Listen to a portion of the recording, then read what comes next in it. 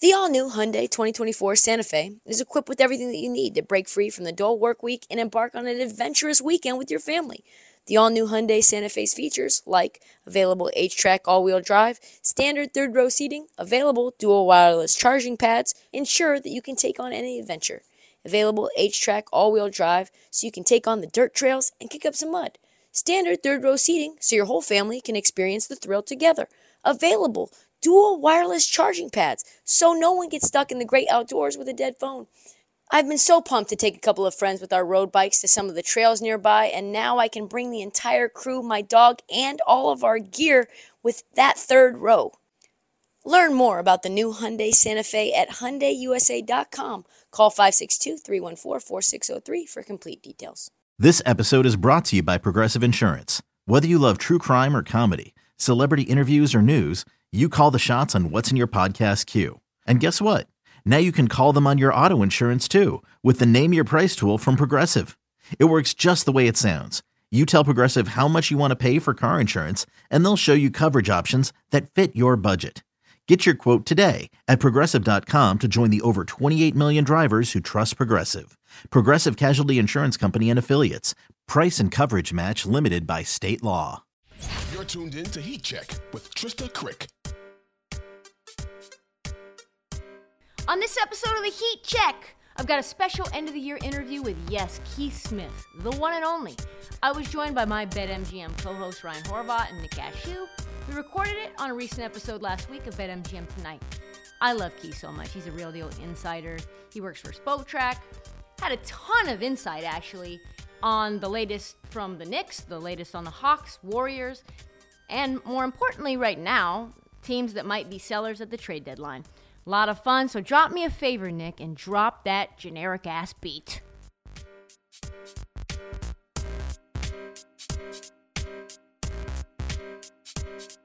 I got things started by asking Keith about the train wreck that has been the Chicago Bulls, which has been absolutely insane, and what he thinks is really their future. From there, Keith gets into the Warriors and whether he thinks they are going to be sellers at the deadline. Yeah, I think there is the possibility the Bulls are going to start looking at what they've got to do differently. This is unfortunate because a year ago or so, this was one of the best teams in the league. They'd gotten off to a great start. They were playing really well. Then Lonzo Ball got hurt, and everything kind of went sideways on the Bulls. And they just have not been the same team without him. They struggled towards the end of last year, and they've opened this season very poorly. And you get a sense when you watch them, it's not that Zach LaVine and DeMar DeRozan are playing selfishly, because they're not, but there's just a lot of your turn, my turn offense. There's not a lot of cohesion.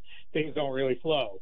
Their challenge, though, with moving on from pieces is they owe a pick to the Orlando Magic. It's only top 4 protected this season, so you can't really bottom things all the way out, or you're just going to hand a good pick to the Magic, because that's not enough protections to feel great that if you land 1, 2, 3, or 4, that you're not going to get bumped back in the lottery if a team moves up. So they've really got some tough decisions to make in Chicago. I'm really interested about how this has changed, because last year around this time, there were all these articles, Keith, about how much chemistry DeMar and Zach LaVine had, and how they're very unselfish players, and how DeMar wanted to play off the ball, and both of them were willing to sacrifice for each other.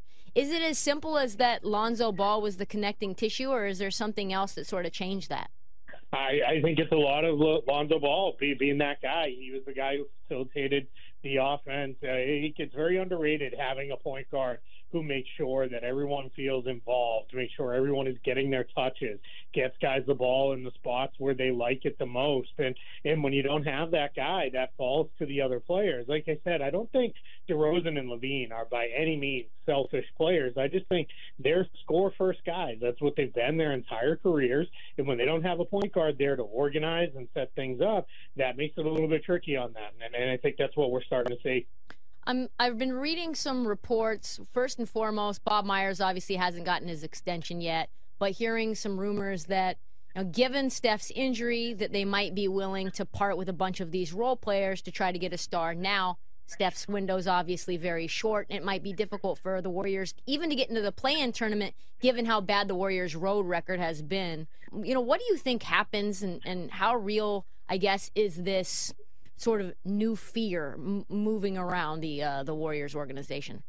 Yeah, I think they're very much reading the league right now and saying, hey, the West is jam-packed and it's tight, but we're not part of that top group right now. And I think they know we may not get into that top 4 group, but they've been in the play-in tournament. They were there a couple years ago, and they got knocked out. I think they know you have a bad game or 2 games in the play-in tournament, all of a sudden your season's over, and you're not going to defend your championship in the playoffs. So I think they'd like to do what they can to try to get there. And I think part of that is going to come down to now making a decision. They have trumpeted and told everybody who wants to listen of, hey, we had our gap years when Steph was out, and we got those great draft picks, and we ended up in a spot where now we landed our guys who are going to be our bridge players, and we're going to go from our core of Curry, Green, and Thompson into this Jordan Poole, James Wiseman, Jonathan Kuminga group that's going to lead us forward, and that's how we're going to stretch this into a 2-decade-long window of contention.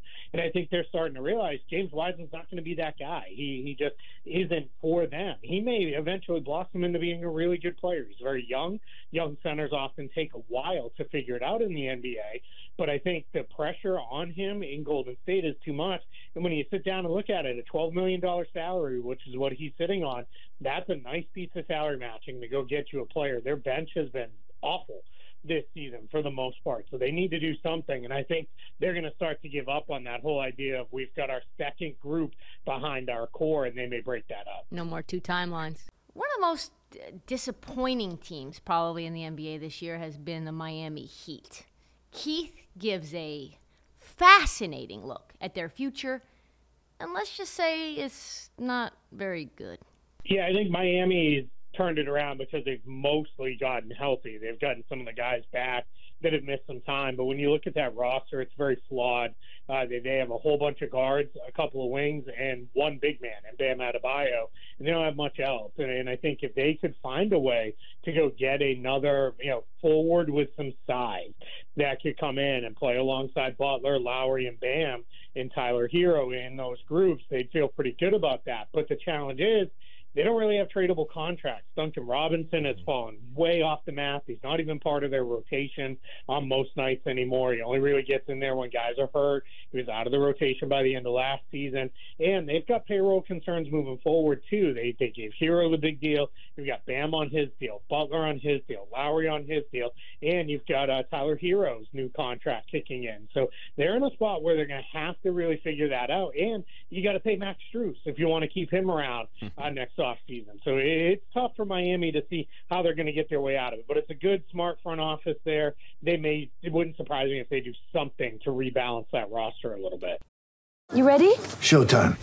On May 3rd, summer starts with The Fall Guy. Let's do it later. Let's drink a spicy margarita. Make some bad decisions. Yes. Audiences are falling in love with the most entertaining film of the year. Fall Guy. Fall Guy? Fall Guy. That's what the poster said. See Ryan Gosling and Emily Blunt in the movie critics say exists to make you happy. Trying to make it out? Nope. Because I don't either. It's not what I'm into right now. What are you into? Talking. Yeah. The Fall Guy. Only in theaters May 3rd. Rated PG-13. In this clip, Keith gives his take on 2 teams going in opposite directions, explaining why the New York Knicks are the hottest team in the NBA, and why the Hawks are in absolute turmoil, and what it might mean for Coach Nate McMillan. Yeah, they're getting back to being that team they were a couple years ago when they were one of the surprises of the league and they made it to the playoffs. And that playoff series did not go well for them. And they really said, all right, we need more offense because we're not there. But what they did was they traded what made them special, which was being such a good defensive team by adding a couple guys in there like Evan Fournier into their group that just weren't quite ready for what they needed to be defensively and wasn't enough of a lift on the offensive end. So what's happened now this season after some struggles to open the year, I think Tom Thibodeau basically, I'm assuming with the front office's blessing, said, I'm getting rid of the guys who don't defend. We're going to take those guys out of the rotation. Evan Fournier, Derrick Rose, Cam Reddish, they're all going to be out of the rotation. I'm going to go with guys who will get after it and defend and hope, hey, we can win a whole bunch of games 198, and that'll be who we'll be. That's who we are, and that's probably the best we can hope for right now, and that's starting to work. They're really playing great defense, and they're doing just enough on offense to really turn their season around. Keith, what do you make of the rumors that there's friction between Trae Young and Nate McMillan. There was obviously some things that got leaked out into the media, but also there were, rumblings that was one of the reasons that Lloyd Pierce was fired from Atlanta, is that he and Trae didn't see eye to eye. Yeah, it feels like the old fool me once, shame on me, fool me twice, shame on you kind of situation, or maybe I might have that backwards, but whatever the quote is, it feels like we've been fooled twice now, where, once one coach, all right, fine, a coach and a player may not get along. Get into that second coach, that's starting to be, all right, who is this really on here? Is this on the coach or is this on the player? And I think in the case of Trae Young and Nate McMillan, you have a point guard in Trae Young, star player, feels like, hey, I should be the guy here. It should kind of, really kind of go my way. And then you've got Nate McMillan, who is a, long-time NBA player himself. He was also a point guard, a little bit headstrong. He ran into some of the stuff in his prior stops with players a little bit before, and I think they've run into a tough spot. And then I think the team's not winning at the level they want to be. They thought the DeJounte Murray trade was really going to give them this identity of, all right, we can defend, we can play multiple different kinds of lineups. We've got two guys who can attack on the ball now. And it just hasn't come to fruition. They floated around 500 all year, and that's got people, kind of, looking for, all right, what is the answer here? And I think when we get in those situations, the easy answer always is, well, blame it on the coach and put it all on him. And I think Trae Young maybe bought into that a little bit too. Yeah, follow up on that. Do you think that the original hire for Nate McMillan was the right move, or the fact that he had all that success as an interim coach kind of forced management to make that decision? And then secondarily, do you think John Collins finally does get moved? Yeah, as far as the Nate McMillan part goes, I think you hit the nail on the head. I think it was a situation where you're going to finish out the year, and then it was, wow, he really turned things around, or the players turned around, but whatever it was, Nate McMillan was there when it turned around, and it's hard to then say, all right, thanks for that, we're going to move in a different direction coach-wise. They made it all the way to the East Finals that year in a little bit of a weird season in the Eastern Conference, but they were still there. And I think what we're looking at then was, all right, you can't move on from now. You got to give them that chance, and they get kind of backed into a corner. As for John Collins, he feels like they kind of knew. I hesitate to say new because Miles Turner and trade rumors are still floating out there, but he's just another version of Miles Turner where we hear trade rumors every single year of this guy's career, and then he never goes anywhere. But I do think there is a chance, because that one seems – the Turner stuff has always seemed like more teams approaching the Pacers because they like Turner. This one seems like the Hawks and John Collins very much want to separate and go their separate ways. Finally, we get into some trade deadline talk. Keith tries to figure out who possibly might be the big sellers out on the market this year. Give it a listen. Yeah, that's a good question. I mean, Jay Crowder is going to get traded because the Suns aren't going to let that go beyond the trade deadline. They'll definitely move him at some point. It may be John Collins, because there are teams who aren't necessarily contenders that are interested in Collins, but teams that are kind of in the spot where they're maybe a year or two away from figuring out what they are, that might jump on Collins. I know we've heard him mentioned to the Utah Jazz. I know Danny Ainge liked him and made a couple of different runs at him when he was running the Celtics. So, yeah, I think we could see Collins get moved. And then there'll be some player that none of us are really thinking about now, that between now and a month and a half, when the trade deadline comes up, after we get past the holiday period, when some guy's going to look around and be like, yeah, this is not going the way I want it to be, he's going to let it be known he wants to go. And then that's where it'll move. And I think what we may also see, because this is a very weak free agent class this coming summer, you're going to see some teams basically get a jump on their off season by saying, all right, we'll go get the guy. We'll have him for the rest of this year to really see what he is, figure out how he fits with whatever we have left over, and that'll be kind of our big acquisition just done a few months earlier. Yeah, the challenge for there to be a very good, busy trade deadline is you have to have sellers. And the issue right now is some of the bad teams are naturally bad. They're just young and bad. Houston, Detroit, Charlotte to some extent, Orlando, who's been playing better lately, but they're still not a very good team. Oklahoma City, if they eventually fall off. Those teams are bad, but they're bad with young players, so they don't have a ton that they're going to start selling off and moving. They've got a couple veterans each, but what we may see is you may see some team that's kind of sitting on the borderline and saying, we could really make a play-in run, or we might be a play-in team, but that's not really where we want to go. And they may say, all right, hey, if we can get this great package in return from one of our players, let's move this now. What I think we may see kind of happen here is the early movers. If someone makes a trade in early to mid-January, a few weeks out from the trade deadline or even a month out, that may be something we see happen here. And that does happen on occasion when the league is bunched up. But I was talking to folks around the league, and I had 10 different teams tell me, yeah, we have a chance to win the title if we get into the playoffs and we're healthy. And that's crazy. We're never at that many teams, even, this far into the season. We're usually down to 7-8 teams at most that kind of feel like it. And right now, everybody feels like, hey, we have a real shot at this.